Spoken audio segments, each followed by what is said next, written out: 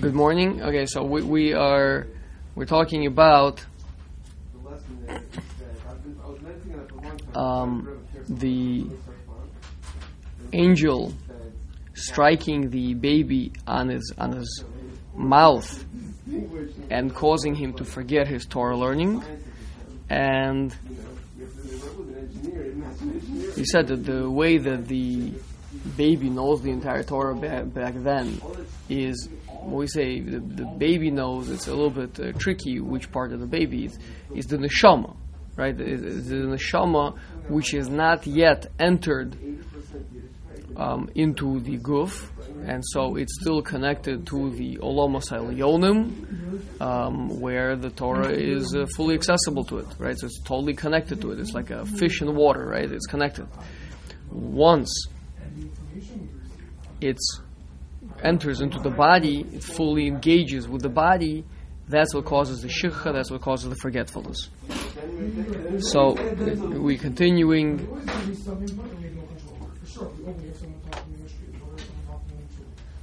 V'hakozos shehu maka al piv, the strike that the angel strikes the mouth of the baby, of the fetus, as it's coming out. Ratzoloymar gmar tzurasa. So this is the maka patish, is the end of the making of the baby. V'nikra zeh hakol piv ki kain gomer tzura shel kli nikra maka patish.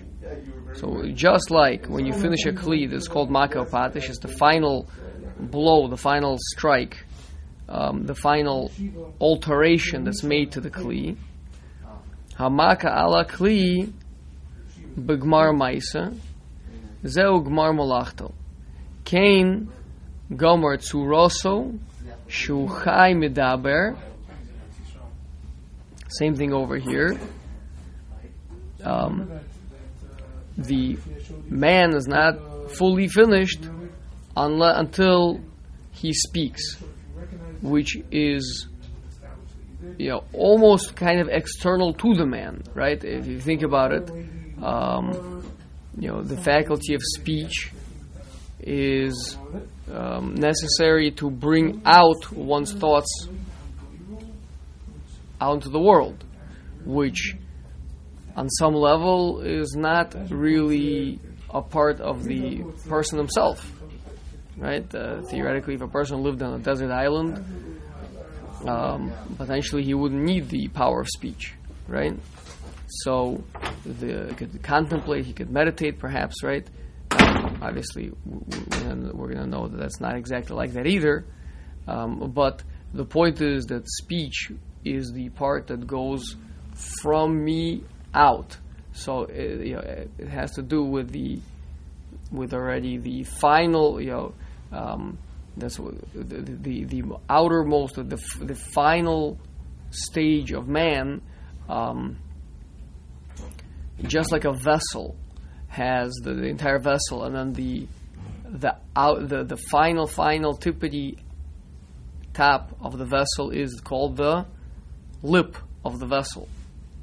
Right, that's where the liquid actually leaves the vessel and goes outside. That's the lip of the vessel. That's the safa, right? So the sfasayim of an adam, that's the outermost part of the person. That's where things already leave him and go externally.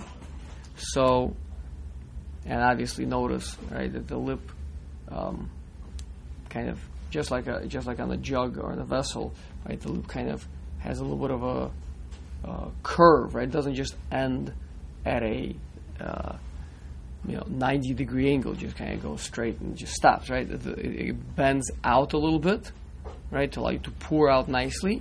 Concavity, perhaps. What? Concavity. Convexity. Convexity.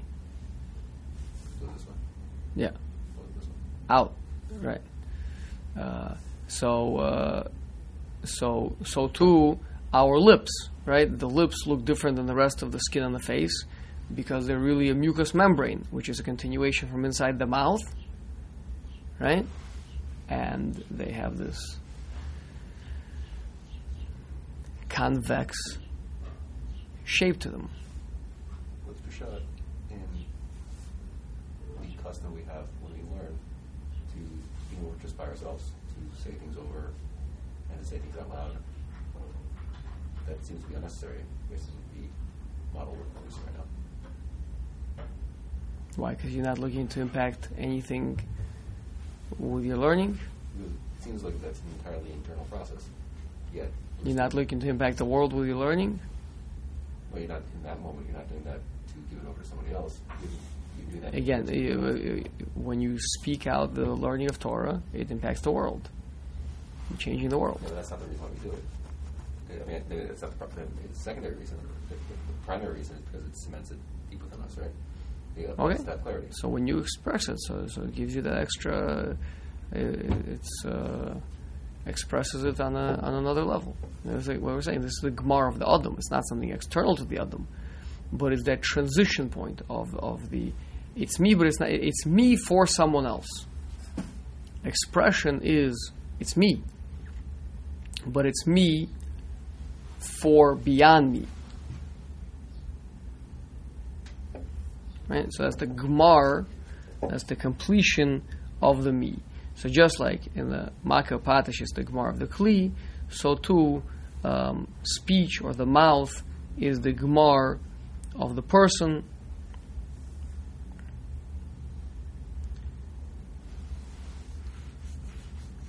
Shesham Koach HaDibur. In the mouth, that's where the speech, the power of speech is. The Gemar Hi Hakah B'Sham Nigmar V'Nase Ha'adam Murkav Mina Neshama Hasichlis Vaguf. So that's when that happens, then that's it. Now you become one. One person, a composite of, and especially speech is a very fitting place to see this happen, because speech is really the combination of seichel and guf, right? If there's no guf, there's no speech. If there's no seichel, there's no speech, right? So speech really is the combination of the two, so that symbolizes the unification of the neshama and the guf, and that's why when that happens, the person forgets all the Torah that he knew. So Maharal is trying to take it out of the seeming violence of a strike, hakah, that like the angel, hurts the baby, like hits him so hard that he forgets his name, and rather bring it into like a Makah Patish, the final process in the creation. So it's not coming from some sort of a damage or a breakage, or what's it called? Concussion, right? But rather it's coming from the full unification of the neshama with the guf. V'zeki poal hadavar al yedei guf. Ve'efshar zeh b'lo neshama sichlis kemoshe amrinu lamala. Amarnu maybe lamala. Ki hatzinok she'ein lo seichel einu medaber. V'chein ha'behema yesh ba klei dibur, also an animal. It has the lips, it has the tongue, it can maybe even make all the necessary noises. Ve'ein ba dibur ki ha'behema ein la neshama sichlis, but doesn't have the neshama. Ubolo amar ki gmar tzuraso shel adam shezeu gmar malachto nase b'gmar piv shebo koach hadibur. So this is the final touch to the man. Olakach ka'amar mishkach mimeno kol haTorah kula. That's why the Torah is forgotten at that point. Shahaya kodem chibur neshama hasichlis beguf lamad kol Torah. Prior to the unification of the neshama and the guf, he was learning all the Torah. Ve'aya shora betova. He was in a state. He was dwelling. He was present in a state of goodness. It means to say the neshama was connected to the spiritual realms. Kol zman shelo haya chibur lo el haguf hagashmi, as long as he wasn't connected to the guf. Vakasher Moshe haya. Okay, so that's period. That is the end of the explanation with the baby. Back to our story. Vakasher Moshe had nivdul b'maloso, to the extent that Moshe Rabbeinu was transcendent because of his great stature.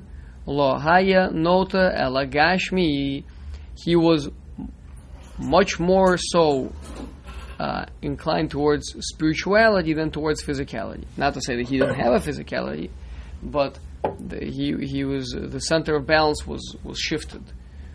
Kiim el miles and avdelos. Rather, he was inclined towards spirituality. So haya choser gmar patish zeh. So to a certain extent, not that he couldn't speak, he wasn't a mute, but there was something lacking in this final stage where the neshama is fully shackled into the body. And we said, that the loftier one is, the more difficult it is to be mitzamtzem those thoughts, to constrict them, to express them out. Ulekach af acher sheyotza la'avir ha'olam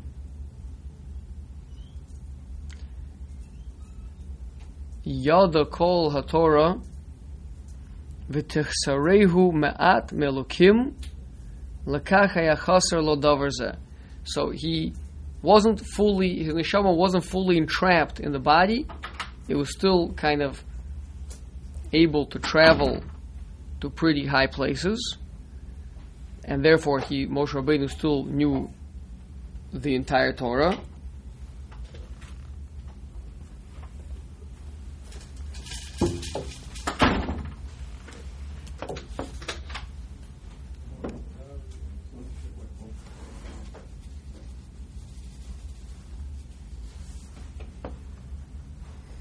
As I'd be interested in trying to find a source for this, that Moshe Rabbeinu knew called Torah Kula.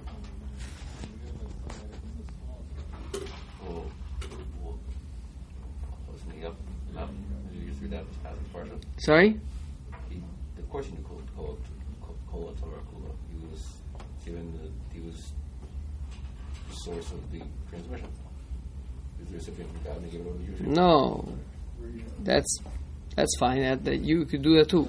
I mean, not at that level, but you could also learn called Torah Kula. Hashem could also give that to you, right? What we're saying here is that haya chaser gmar patish zeh. Moshe Rabbeinu didn't have this final strike, this final unification between the Neshama and the Guf. Lekach af acher sheyotza la'avir ha'olam. Even after he was born, after he came into the air of the world, means after he was born from his mother's womb, yada kol Torah, he still knew the entire Torah. And you see, he was almost like an angel. V'techsarehu me'at me'elokim. Sounds like it. Again, there's no... if a person initially did forget everything, and afterwards went and relearned everything, that's not called that he's lacking in the Makah Patish. It means he relearned the entire Torah. Sounds like here the Moshe Rabbeinu never really forgot the entire Torah. Parton brings a bunch of Makomos, iron Makomos. Alright, can I take a look? Yeah. Yeah, so it's so there is an indication over here that the Moshe Rabbeinu, even after he was born,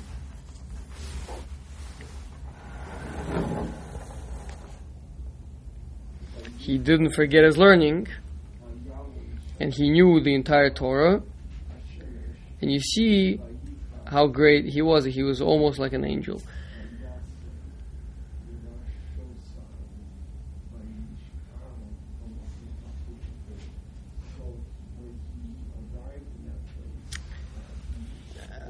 I don't know if it has to mean that he mamish he literally was, quoting psukim and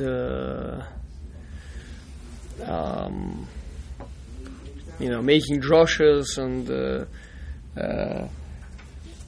teaching halachas, right? I think the Maharal means, to a certain extent, meaning there's a reason why Moshe Rabbeinu was the Mekabel HaTorah, right? Meaning he was the one that was the most muchen, most appropriate, most prepared for Kabbalas HaTorah, right? Now, other people didn't, it's like Lamashal, right? If one person learned something, but it's been a few years, he's kind of he doesn't have it, but he could get it pretty easily, right? Whereas someone else never learned it at all. So that person, it would be very difficult. There's nowhere for it to click into. There's no klickibul. There's no way to receive it. So I don't think the Maharal here means to say, the Torah the Moshe Rabbeinu is receiving is a different Torah. I mean, the Torah that the neshama learns up there, right? It's not the Torah that we have down here. It doesn't have the Maharal talks about this in Tiferes Yisrael, that the Torah that the Malachim wanted to keep for themselves, yeah, it's not the same Torah that we have down here. The Gemara speaks out that when Moshe Rabbeinu went up, so the angel said, "Why should you give Torah to man? Leave it here. Torah is way too special to give it to Adam, to bring it down here to earth, right?" So, and Moshe Rabbeinu responded back to them. No, what did he say? You guys don't have a Yitzhara, basically. What? Basically saying you guys don't have a Yitzhara. You guys don't have a Yitzhara, and therefore what? Therefore, of course, we need the Torah as the Tama. Right. So, he said, do you have Bayu? Do you have Geneva? Do you have theft that you need to be told not to steal? Do you have Bayu jealousy? Do you have Bayu murder? All these bad things that you need the Torah, right? We're the ones. Clearly, the Torah is for us. Now, so the Maharal again, Tiferes Yisrael says, like, what do you mean? The angels were like making a strong argument to keep the Torah, and they never bothered to look inside what it says in there. I mean, you open up the Torah more or less to any place, and you can see very clearly that it's written, that it's meant to be given to man. Right? So, the angels made an impassioned appeal to keep something that they had no idea what it was. Right? So, no, that's not what it means. It means there's different Torahs. There's a Torah of, the world of Bria, the Torah of the world of Yitzira, and the Torah of the world of Asiya. The Torah as it makes its way down here. Right? What is the Torah on all those much, much, much higher levels? It's some sort of knowledge of relationship with Hashem. Let's just say it very vaguely, right? It's some sort of a revelation of the divine. Now, that can happen on different levels. It can be at very, very, very high levels, or it's much, much, more concretized levels. That's what the Maharal spends a lot of time in Tiferes Yisrael explaining the concept that when we learn the Torah down here, right, we're really connecting to something much loftier than that. We're really connecting to the Ratzon Hashem on a very high level, even though we're just learning about seemingly things that are pretty mundane, how to make kiddush or whatever, right? Shor Noga Sapara, right? The Arba Avos Nezikin, or each had nicknames b'shalosh drachim, but those are all really speaking to much, much, much deeper things. So that's what the angels were saying. The angels were saying, don't take this beautiful Torah, this celestial, spiritual, really lofty thing, and let it be concretized and brought down so far down that it should be fit for man. And Moshe Rabbeinu was saying, no, but is going to have a tremendous benefit down here, as opposed to up there. That was the Shaklavataria, Ein Sham. But so l'chayra over here, it means on some level the neshama is connected to the Torah, the neshama meaning of the Uber, right? He knows Kol Torah Kula. It sounds like maybe the Maharal doesn't understand that it means that he knows all the Yud Gimel Midosh Torah and the Dreshes Bahem, and he knows all the halachas and the Shulchan Aruch and all the shachs and all the tazes and all the Magen Avrams, right? It means that it's connected to the spiritual realms. It's connected to the Borei Olam. Yeah. Now, most of us kind of get very much disconnected when the neshama comes into the guf. But Moshe Rabbeinu, that didn't happen. He still stayed very much connected, allowing so it kind of makes sense that was a very much a prerequisite for being the one to bring the Torah down to Klal Yisrael, down to humanity, right?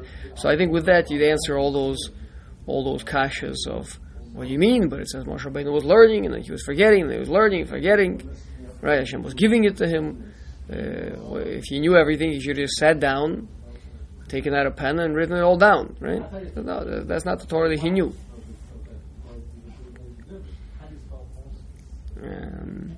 I think it's important to understand,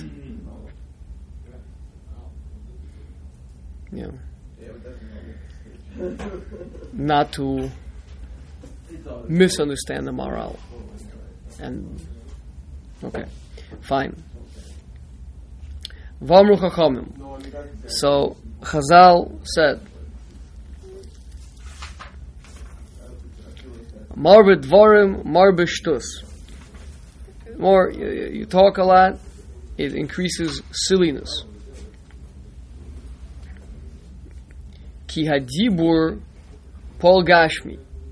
Speech is definitionally a very physical thing. It's an unbelievable thing. Nowadays people literally feel uncomfortable to be, let's say, in. I'm not even talking about, let's say, having guests. I'm talking about, let's say, with your own family, right? Being in a state of silence, right? Like there has to be talking. There has to be speech. Over dinner time, you got to be talking about something. You can't just sit there and eat. It speaks to a very concrete, very externalized world, like we spoke about before with the Daltoran, right? Achei nodas hadavar, right? Now Moshe Rabbeinu knew why Klal Yisrael are so fit for slavery, because they've become totally concretized, totally physical beings, without an ability to stay quiet and stay connected to a higher world. So, what Chazal is saying over here, mar b'dvarim, mar b'shtus, they don't mean if you're saying nonsense. That's if you're saying nonsense, to just fill the gap or whatever, then certainly there's more nonsense. I don't need to tell you, if you say more nonsense, that you're making more nonsense. That's a self-defining statement, right? So either we're saying, even if you're not saying nonsense, Mar b'dvarim, really any dvarim. Okay, obviously not teaching Torah or bringing some sort of a wisdom into the world, but otherwise, even not nonsense causes more shtus, more silliness, more foolishness. Why? Because exactly this point, when a person is very expressive outwards, they lose their inner connection. It weakens the inner connection.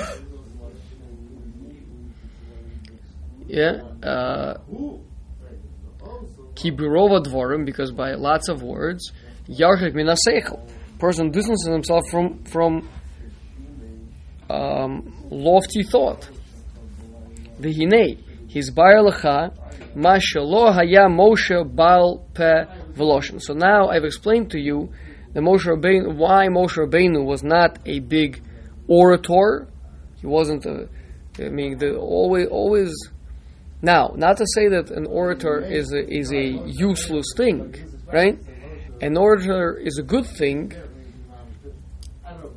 In fact, it's interesting. The Gemara talks about that the Chachamim used to stand up and Amora next to them to speak. Yeah? You used to have like an interpreter? Like an interpreter, except that there was no need for an interpreter because they all spoke the same language.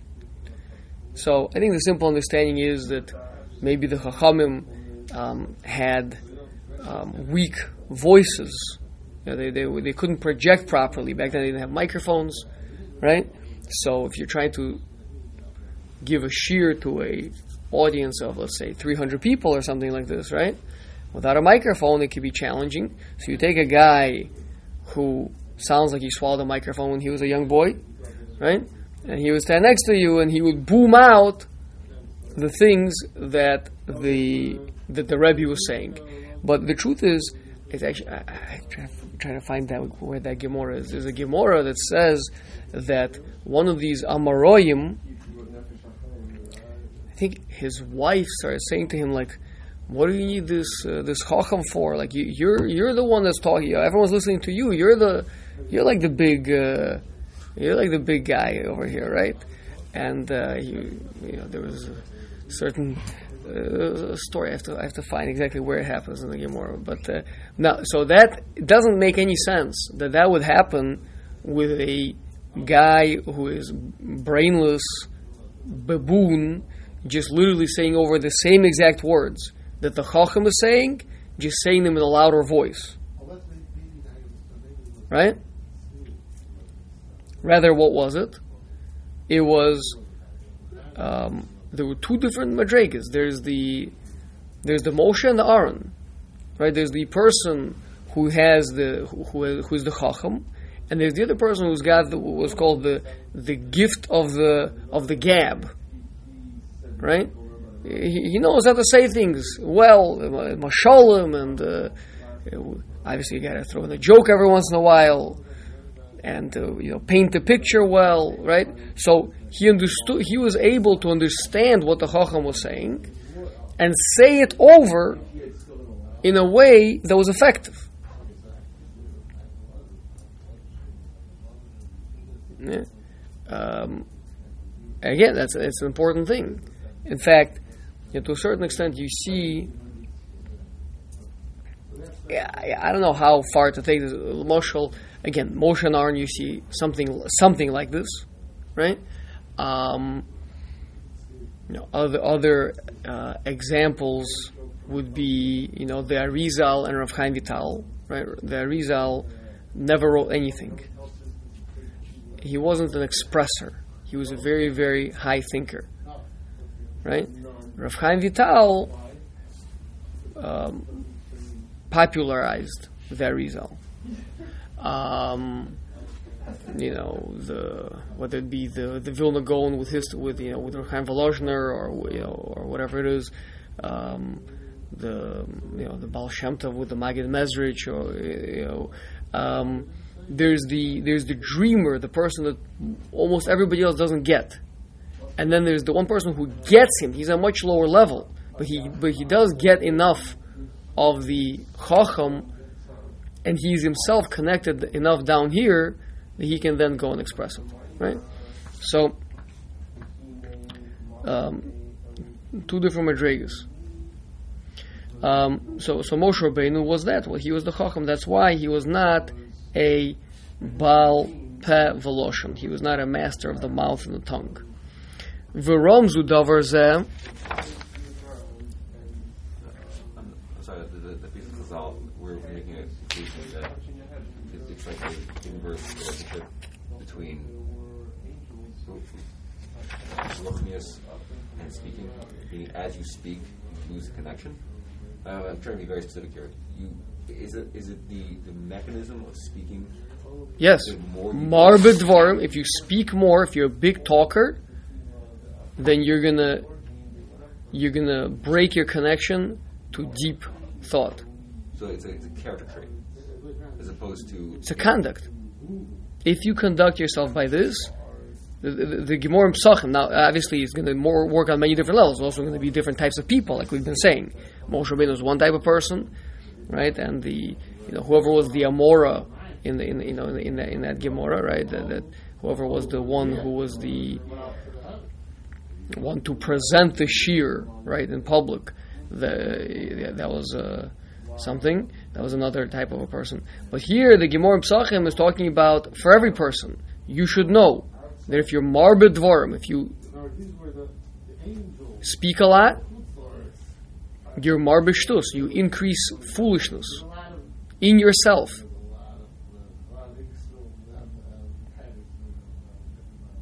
Again, it doesn't apply to saying over wisdom, right? It doesn't apply to saying over words of Torah. I'm just thinking, just a different way of thinking. My first reaction, that was not the way we just said it. My first reaction was be succinct. Because if you try to go over the concept with more words than necessary, than absolutely necessary, you will actually be giving over the wrong idea. No. Absolutely not. No, why? You're giving over the right idea. I mean, if you...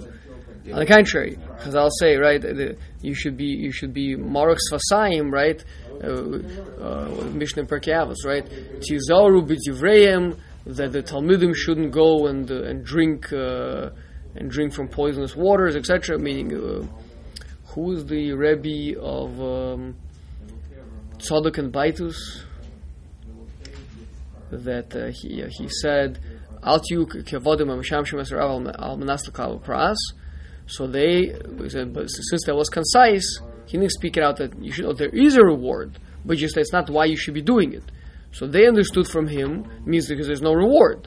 Also, if there's no reward, so then we're gonna go. So they went and became koifrim, right? So, what? No, the Rebbe said that there's no reward. So if there's no reward, why should we? Okay, we can go into it, but the point is that if you want to explain something, if you speak more, you explain it better, not worse. Remember we had a sugya, the last sugya that we had only had 2 moves in the Shakla V'Tarya. Okay, that was a very concise sugya, very difficult to figure out what it's saying. Okay, so if we had a few more moves in the Shakla V'Tarya, we would have appreciated it very much, right? We would have illuminated a lot of Machlekes Rishonim about it.